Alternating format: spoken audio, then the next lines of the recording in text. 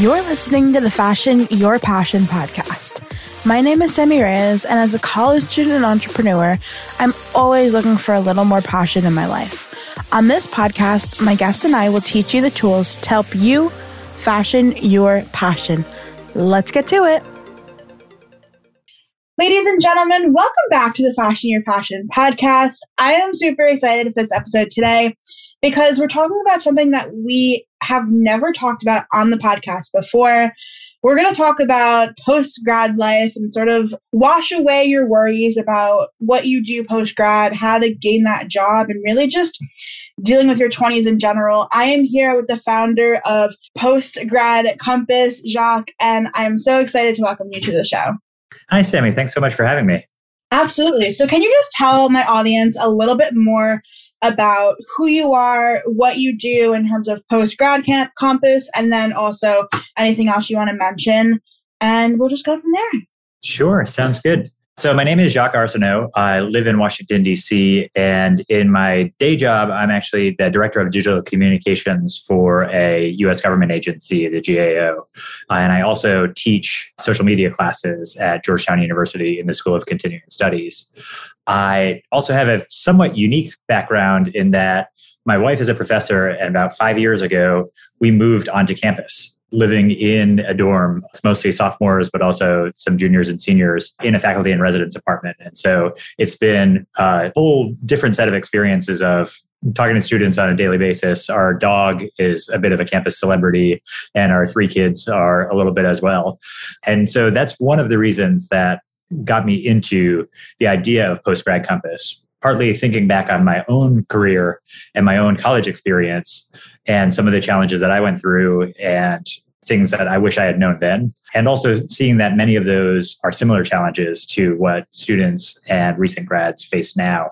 And I looked around and didn't really find anywhere that kind of provides all the resources for not just finding a first job, but building a career and a professional identity, some of the challenges of adulting.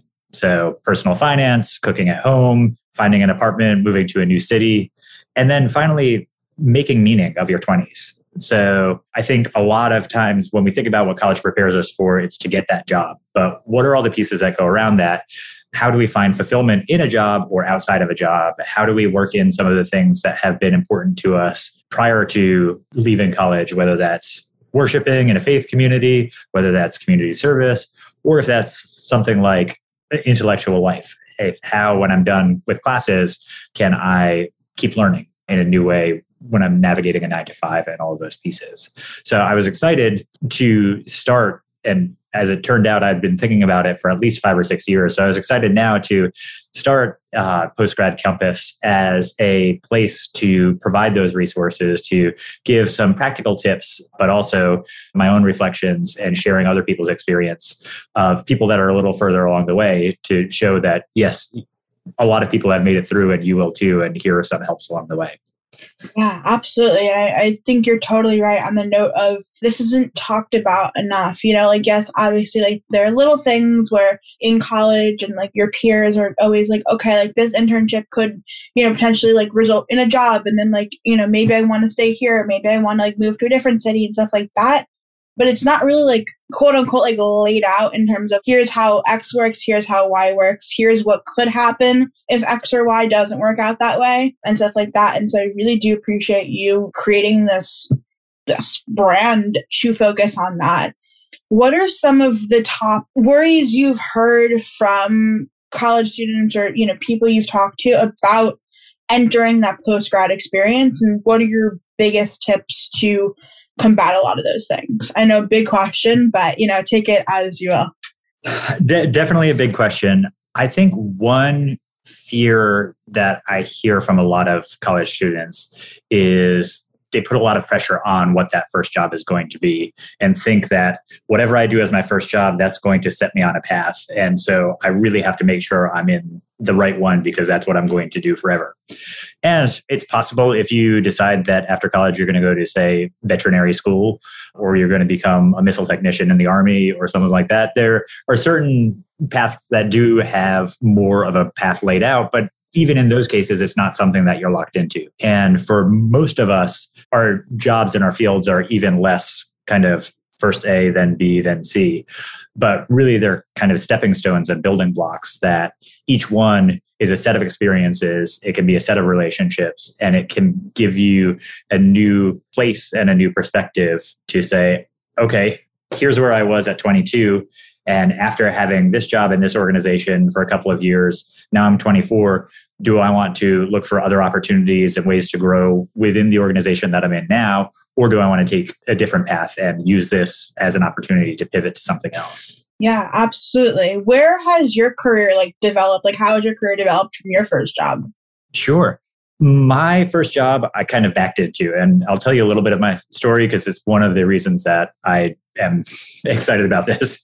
One of the posts that I put up recently was on informational interviewing and how informational interviewing can be critical to building your career and going from one step to the next. In part, you may have heard the statistic that 80% of all jobs are filled without ever being posted publicly or before ever being posted publicly. And who knows if that is a real statistic, but it's probably not far off, even if it's not an exact calculation. And so I was in a position that all through college, I wanted to get different experiences. I couldn't settle on a major, so I picked American Studies, which was an interdisciplinary major so that I could take music classes and history classes and government classes and build them into a whole. I was involved in the pep band, and I was a resident assistant, and I worked in a student-run grocery store and cafe. I got involved in student government, and I did some of those things all through college, and a lot of them for a semester just to try out, met new people, had fun experiences. But I was always having a hard time figuring out what was going to be the thing that I focused on. And I think that was to my detriment because I was really at heart, I was afraid of picking something because I was afraid of that idea that whatever door I go through, that's going to lock me into something. And I don't know what I want to get locked into. And so what I did was nothing. By the time I was a senior, I was really interested in working for an organization called the Close Up Foundation. That is a civics education group that brings groups of high school students, basically social studies classes, to Washington for a week of workshops and discussions and tours to see how the government works, and things along those lines. And I had known one person who had been a leader at Georgetown who had worked for Close Up for several years. I knew somebody else who was sort of involved, and I knew what their hiring patterns were. So I knew that they hired typically, they had a July hiring cycle and a September hiring cycle and an October hiring cycle. So in my mind, I said, hey, I've got a great resume for this. I was an American Studies major. I was an RA. I was an Eagle Scout. I'm sure I'll be a shoo-in. I didn't talk to anyone at the organization. I didn't really do enough research to figure out exactly what they were looking for. And when it came to June, I found out that they were canceling their July hiring cycle that year. Then I said, oh, now I need a summer job. And I was able to use my connections through undergrad to get a summer job working for somebody on campus and developing a new orientation for an off-campus living program. And so then I was set for the summer and kind of building out. And I slowly realized that I didn't know that much about Close Up. And it was probably not a great idea since I had now had a deadline of August was when the summer job ended, that I needed to figure out some other things. So I started job searching and I started trying to look at other things that I could do. And in the midst of all of this, September 11th happened. And so if a organization that did tours of DC was not hiring in their July cycle, they certainly weren't hiring when the nation was reeling and we were all just uncertain about everything. In fact, a lot of people stopped hiring for a little while then. Then I got myself into a bit of a pickle in terms of my job search, but I had applied at a number of places and I ended up looking at two offers. One was from a group called the Children's Defense Fund, which does advocacy, legal advocacy and policy advocacy for programs and supports for young children, particularly in underserved communities. And then the other one was a job at Georgetown University, which was my alma mater. And at that point, I made a decision based purely on salary that I was now in a hole and I needed to make more money. And so that was how I got into that role. And then I ended up working in 3 different roles at Georgetown and enjoyed something that's a benefit in a lot of colleges, which is tuition assistance. So I was actually able to have my grad school paid for while I was working full-time at the university. I did my master's program part-time. And so it's one of those things I try to encourage a lot of students who are considering grad school in general to wait and get out and do a job for at least a couple of years, because it refocuses you a little bit and it brings in a different perspective than you have coming right out of undergrad. But I also say that if you are definitely thinking about grad school, think about ways that can be paid for, whether that is working at a university is definitely a big one. But there are a lot of other employers that offer some kind of tuition reimbursement programs as a benefit and as a way to recruit people. So definitely paying full price for grad school is a big hit, whether you're coming out of undergrad with a lot of student loans or not. Yeah, no, absolutely. And for me, I'm not the keenest on going to grad school afterwards. And so I'm if I want to 4 or 5 years down the line, I totally can. But my roommate, she's a chem major right now, and she knows she wants to get a PhD. So she's just going to cruise on through it all. But she's planning on doing research and having them pay for a part of her tuition. So she just has it, figured out in that sense. But I love what you said about being afraid to choose, because I feel like it's so prevalent in a lot of people's decisions. But the idea that undeclared majors come in and they're not really sure what they want to do, the idea that at the end of your 4 years of undergrad, some people are in a pickle and they're what do I do? I feel relates back to that aspect of they're just afraid to choose to commit, really. Mm-hmm. And from the college students you have talked to, how do they navigate that? Have you developed any tips to navigate that in terms of experience and what you've seen? Because I personally would like to know more on that. Definitely.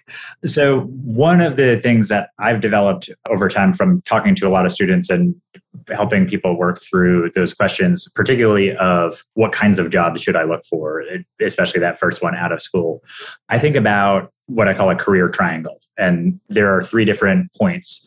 And you're probably not going to find something that maximizes all 3 of those points. So figuring out for my next step, what is the most important of these? And so one of them is the type of organization. If what is most important to you right now is that you're going to work for an organization that has a high impact, or an organization that is, changing the world. Maybe you want to work for a Tesla or somebody who's changing the way that American business runs. Maybe you want to work for a nonprofit or a local government that has impact directly in the lives of people kind of on the ground, having that direct impact. So that's kind of the type of organization.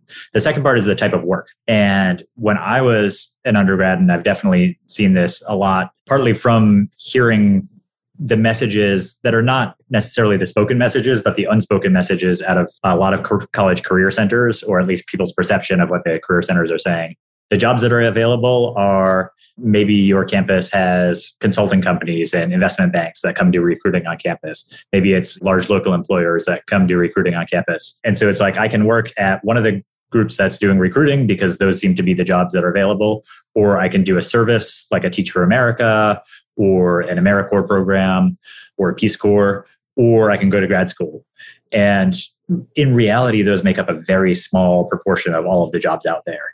And I have come over the years to think about the fourth option, which is the first job out of college. And the first job out of college could be for any type of organization. They're often not hired in batches, they're hired individually. So it takes a little bit more work to find who are the organizations and what are the positions that they're hiring for, but they're not likely to have sort of a recruiting season so much in the way that the big employers that are coming through the career center will. And I think in a lot of ways, those jobs tend to be either in a research assistant, a office assistant, some kind of retail management or something along those lines. But really what those first jobs out of college are doing is helping us learn how to work, which is a whole different skill set. And even as somebody who worked a number of part-time jobs before college and in college, working a 9 to 5 is a very different experience in a lot of ways. And some of those ways, it's skills that you've learned in school. And some of those ways, it's very different just in terms of building relationships and things along those lines. And I did want to plug one book that I've read recently that I think is a fantastic resource for anyone thinking about what does that work life look like, is The Unspoken Rules by Gorick Eng. He works in the Career Center at Harvard. He was a first-generation college student. He grew up in Canada with a single mother. And coming through undergrad, he experienced a lot of barriers and saw that for some students, there were a lot of things that they took for granted in terms of knowledge because they had parents who were in business or things along those lines. And he really does a great job of breaking out some of those specific unspoken rules of what it takes to kind of get ahead, particularly in a white collar career. But I think it extends out to a lot of different sorts of fields in terms of how to take ownership and advocacy of your own career. And so that kind of second piece, to get back to the triangle. So we had our types of organizations, then we have our type of work. So to the extent that you have a lot of choices, maybe you're more interested in what am I going to do on a day-to-day basis? Maybe you want to do something that's like a research assistant role, or maybe you want to do something that is working in a communications role, or maybe you want to do something that is focused on policy or focused on customer-facing sales, things along those lines. So the third point in the triangle is quality of life. And that's a big category. It sort of contains everything else, but at different points in your life and depending on your situation at different points in your life, that could encompass a lot of things. It could be that I have a lot of student debt and I need to support my family who is counting on my college degree to help lift everyone up. And so then salary and compensation is going to be a big part of that quality of life at this point in my life. It could be that I want to get out and travel, but I don't have a lot of money to do it. So can I get a job that pays for me to go a lot of different places that I wouldn't do otherwise? For me, that was exciting in my 20s. And then in my 30s and now 40s, once we had kids, when I think of quality of life, less travel is good. So in some cases, those quality of life things, even on the same axis, what you value can be completely opposite at different points of life. But things like now compared to 2 years ago, remote work from home, flexibility of location is such a big question with employers. And it's something that many of us have gotten a chance to do that. Some people are going to want to do more of it. Some people might be dying for that human companionship and want to get back into an office. And so making sure that what your preferences are a match with a potential employer. So I like to think about things in terms of that type of employer, type of work, and then quality of life, and figure out at this point, in a general sense, if I'm starting out a career search, which of those is most important to me right now and which of those is next most important to me, and use that to start to, filter through LinkedIn or Indeed or Monster or Glassdoor or those kinds of things. And if I'm comparing, multiple job offers or potential jobs, then it's also can be a good tool to help determine which of these is checking more boxes. But then I think beyond that, just knowing that every job is finite, and I think the average time in an organization for a particular employer for folks who are in their 20s right now is 3 years. And so you can string together a lot of different 3-year careers at different organizations over the course of a 3 or 4 decade career. And I think that really is the case that if you're finding growth and development and fulfillment in your job right now, that's much more important than constantly thinking about, well, what am I going to be doing 5 years from now? What am I going to be doing 10 years from now? Not that you shouldn't be thinking down the road, but what's going to have more of an impact on your life right now is how you're experiencing what you're doing right now. Exactly. Yeah. And I think also for people who don't know exactly what they want to do, obviously not hopping too much, but taking a few jobs in the course of 10 years and seeing exactly oh, I liked this better than this, can really help you to hone in on, maybe staying at a company for another 10 to 15 years in your 30s and stuff like that. And I've also heard a lot of stories where people will if they're going into public relations, for example, people will apply for the executive assistant job at first of their top PR agency, and then they work their way up to one of the top account managers. And so I feel even though a starting job can seem so minimal, you're not going to get anywhere with it, there's so much potential and so much room to grow in a company or throughout different companies. Definitely. That was my brother had that experience. He moved home for a year to save up money because he knew that he wanted to go to New York. He wanted to do show business. He was a singer-songwriter. He'd done some work with video.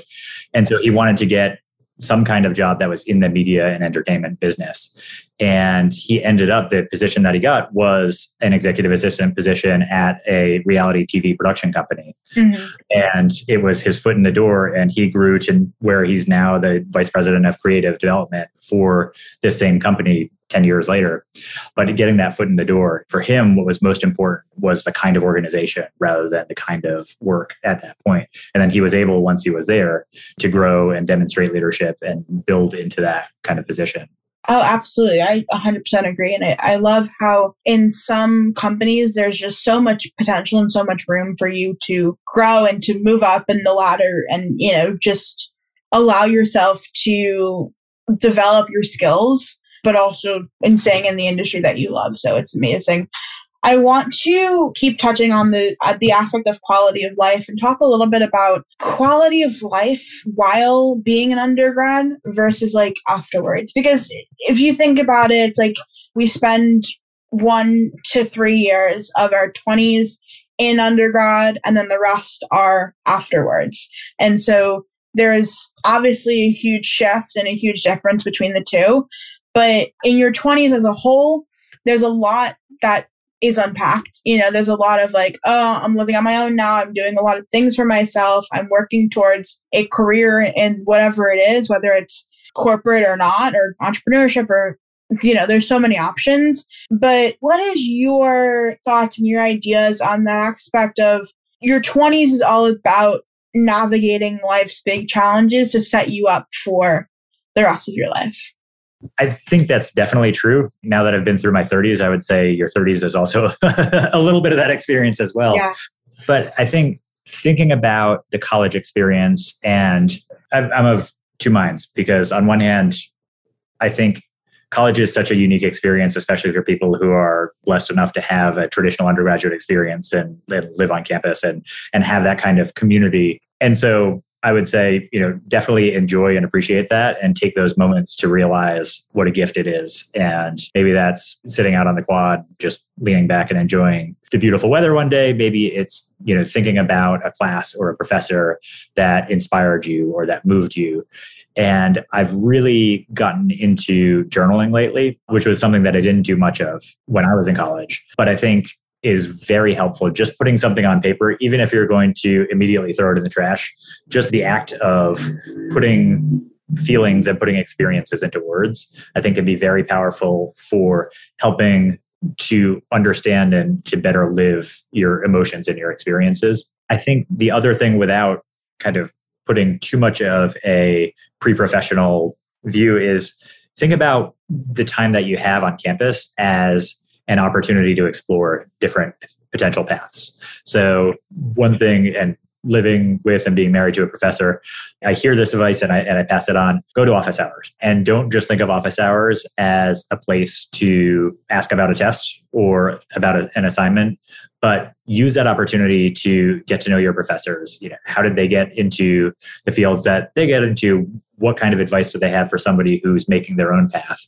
And also use them as a sounding board. There's a lot of opportunity, whether you're planning on going the academic PhD route, which most people are not, or if you're interested in something in their field, you never know what kind of who their college classmates or former colleagues were. But it's a great opportunity, if you're interested in a particular field, to talk to that professor that inspired you, let them know what you're interested in, and use that as the starting point for a conversation. One, because most jobs are going to ask for references. And so you don't want to be coming to the end of senior year and saying, oh crap, who am I going to list as references? Yeah. But also because having those kinds of relationships that are beyond just what's inside the four walls of the classroom, and developing potential mentors and sounding boards can really help you develop, how do I take the things that I'm learning now and the challenges that I'm grappling with now and use that to inform what I'm going to do down the road. So I think definitely with professors, but also if there are professional staff members, if there are older students, even somebody who's 1 year ahead of you, building those relationships and then not being afraid to reach out. If you're in fall semester of senior year and you know somebody who went to work for a company that you're interested in potentially working for, reach out, ask them about their experience. If it's something that that you want to go for, talk to them about what was the recruiting process like, what would they recommend, those kinds of things, of somebody who's 20, 30 years down their career path or somebody who's just 6 months ahead of you. Those are all going to be different experiences. And so think about those relationships, as well as if you're looking at internships or things along those lines. If you have the ability financially, look into internships that are in a field that you might be interested in down the road. And also take those seriously to the point where even if something is in a field that you think you'll never be interested in making sure that you are putting in the work and building a good reputation for yourself. Because even if you're not planning on using those supervisors as references, they will generally be listed on your resume and somebody that a potential employer is going to reach out to. So thinking about what are those opportunities while you're living and fully experiencing college life, to think about how your classes or your extracurriculars or your outside of school activities are setting you up and potentially building you up for that step down the road. Yeah, I absolutely love that advice. And this is sort of a question that's like not really related, but I love to ask people who are like involved in some way in the college atmosphere. But like, what is your opinion on the whole debate of paid versus unpaid internships, and how like unpaid internships like shouldn't be a thing anymore because like college students are working and stuff like that? How do you feel about that? So from a moral and ethical standpoint, I feel like unpaid internships shouldn't be a thing. From a practical standpoint, I think that if you are in a position where you can make an unpaid internship happen, and that's the only way that you can get some kind of experience, sometimes that's a choice that you have to make. Yeah, I think it sucks. I think it's one of those things that I don't know if there are still unpaid internships on Capitol Hill, but being here in DC, that was something that for a long time, it was like the only people who were able to intern for a senator or representative were people who came from a family background where they could afford to work an internship and not get paid for it. So that took so many people out of the running, and that perpetuates some of those kinds of inequalities and equity issues with who ends up going into government. And I think that's certainly the case in other fields as well. I know in a lot of media organizations and things along those lines, there are those same fields where if you want to get into a organization that is highly rated or has a strong reputation, sometimes they will do what they're able to get away with. The one thing that I would say is if you're thinking about going into a field and the only internships available are unpaid internships, I would consider what that says about how that organization or that industry cares about the people that work there. Because if they're not paying their interns anything, then they might not be paying their production assistants or their office assistants much. It sets up a question of what are this organization's values, particularly for people who are coming in at the ground floor. Absolutely. I agree 100%. I just like to, pick people's brains about that. Sure. Because it's something that obviously being in college, I see all the time. And I feel like, yes, 100%. Like if you can financially go for a unpaid internship that's at maybe a top agency or something like that, go for it, do it. The more experience, the better. But also it's like, there are some people who can't do that. And how does that, like you said, how does that relate to equality and allowing everyone to develop experience in an industry? Very interesting debate, but it's always on my mind, and so I'm always seeing posts about it. This has been a juicy interview, packed with knowledge. I know my listeners will definitely be grateful that we've had this conversation. I want to roll into the final question of the podcast. This is a question that I've asked everyone who's ever been on. Based off of the title, which is Fashion Your Passion Podcast, what is one tip that you would give those who are still dreaming based off of how you have fashioned your passion? I would say as you experience life, and as you experience college, take a step back when you can and see what are the things that inspire you, what are the things that resonate with you, and write them down. Come back to them every once in a while. And as you think about what you're going to do, whether it's professionally or what you're going to do in your spare time or things along those lines, come back to that. What is it that drives me? Because whenever you can do something that is in harmony with that driving why, you're going to experience those moments of flow. You're going to have those really rewarding professional or life experiences. So I think live the life that you're living, explore new things, but as you go along, every once in a while, take an opportunity to step back and say, what is this experience? And especially if you're in a great experience, ask yourself, what is it about this that is engaging me? Is it the place? Is it the people? Is it the topic? Is it what we're doing? And take some time to unpack that, because it will help you as you're looking for your passion down the road, and you pick up these little bits along the way and you say, oh, that was a time that I was really engaged. That was a conversation that really impacted me. That was a project that I loved working on because I could see the impact. And as you pick up those pieces along the way, you can start to see what your potential picture and what your potential path looks like and how to get it going and get stepping on that path. I think that is one of the best pieces of advice that we've gotten from that question on the podcast. So thank you very much. Where can people find more about you, about Postgrad Compass on social, on web? Tell us all the things. Definitely. You can find me at postgradcompass.com. That's postgrad, all one word, and compass altogether.com. I'm also on Facebook and Instagram and Twitter at Postgrad Compass, and you can find me there. I'm working on getting more into video, but as somebody who's 40-something, that's been a little bit more of a challenge for me. But I'm working on doing it. I don't think I'll be doing any music video reels anytime soon, but it's possible, working on my Neon Moon. So you can find me on Postgrad Compass on the web, Twitter, Facebook, Instagram, and eventually TikTok. I'm thinking about it. I'm thinking about making that plunge. He'll get there, folks. He'll get there. All of these will be linked down below for you. Thank you so much for coming on the show again. I do appreciate it, and I know that my listeners also appreciate it. And for those who are listening, I will talk to you guys next week.